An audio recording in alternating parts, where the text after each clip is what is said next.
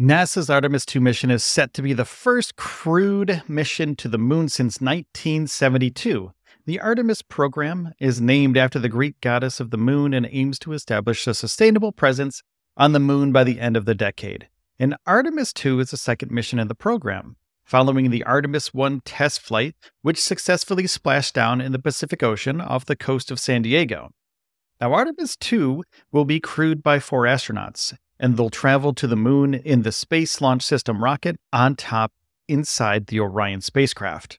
The mission will involve the astronauts spending about a week on the moon's surface, conducting a variety of scientific experiments and demonstrating technologies needed for future exploration of the moon and beyond. One of the main goals of the Artemis II mission is to test the sustainability of human life on the moon, and this includes testing the ability of the astronauts to live and to work on the moon's surface for an extended period of time, as well as testing the ability of the spacecraft and other systems to support the crew during their stay. The Artemis II mission will also include a number of scientific experiments, including studying the moon's surface and its resources, as well as searching for water ice that could potentially be used to support future lunar colonies. Overall, Artemis II mission represents a major milestone in NASA's plans to return to the moon and establish a permanent presence. And in order to fly to the moon, they have to be inside the Orion capsule. And they have to use avionics, the aviation electronics system of the Orion spacecraft for the Artemis II mission, in that it's been designed to be more resilient and fault-tolerant than previous spacecraft. This is especially important for the Artemis II mission, as it will be the first crewed mission to the moon in over 50 years. And the first ever to include a long-term stay on the lunar surface. To ensure the safety and reliability of the spacecraft and its systems, the avionics have been designed with multiple redundant systems and features. For example, the avionics system includes multiple processors and power sources, as well as a number of sensors and other components that can detect and respond to potential failures or malfunctions. If a problem is detected, the system can automatically switch to a backup system to maintain the overall operation of the spacecraft. Additionally, the Orion avionics system includes advanced software and algorithms that can monitor and analyze data from the spacecraft in real time, helping to identify any potential issues before they become a problem. This health monitoring capability is a key part of the spacecraft's ability to operate safely and reliably over an extended period of time. Now, overall, the avionics system of the Orion spacecraft for the Artemis II mission is a critical component of the spacecraft's design, helping to ensure the safety and reliability of the mission as it takes humans back to the moon for the first time in over 50 years.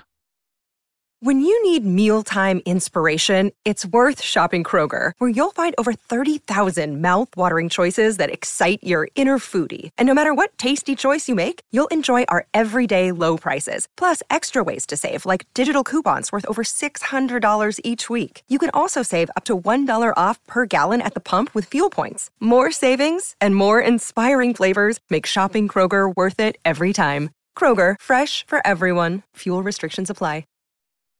And they're preparing the Artemis II mission with the original Artemis I mission of the Orion.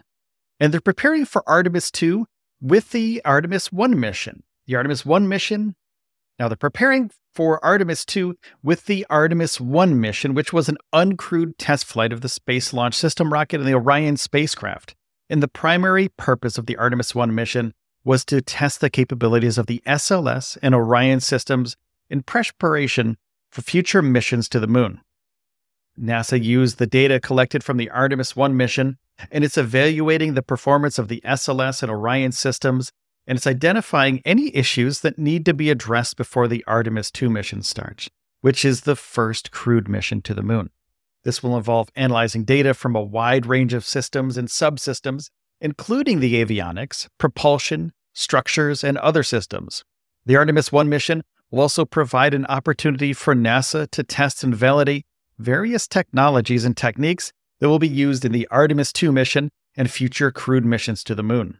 This will include testing the spacecraft's ability to navigate and communicate in deep space, as well as testing the performance of the crew module and other systems.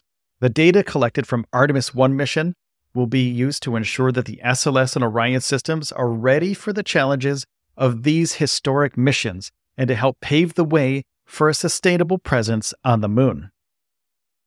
And NASA plans to have people living and working on the moon in the future. The Artemis Lunar Habitat is a spacecraft being developed by NASA as part of the Artemis program, which aims to establish a sustainable presence on the moon by the end of the decade. The ALH is intended to be a flexible and modular spacecraft that can support the needs of astronauts during long-term stays on the lunar surface. And one of the key features of the ALH is its ability to sustain a small crew of up to 4 astronauts for extended periods of time. The spacecraft will involve living quarters, a kitchen, a laboratory, and other amenities to support the crew's needs.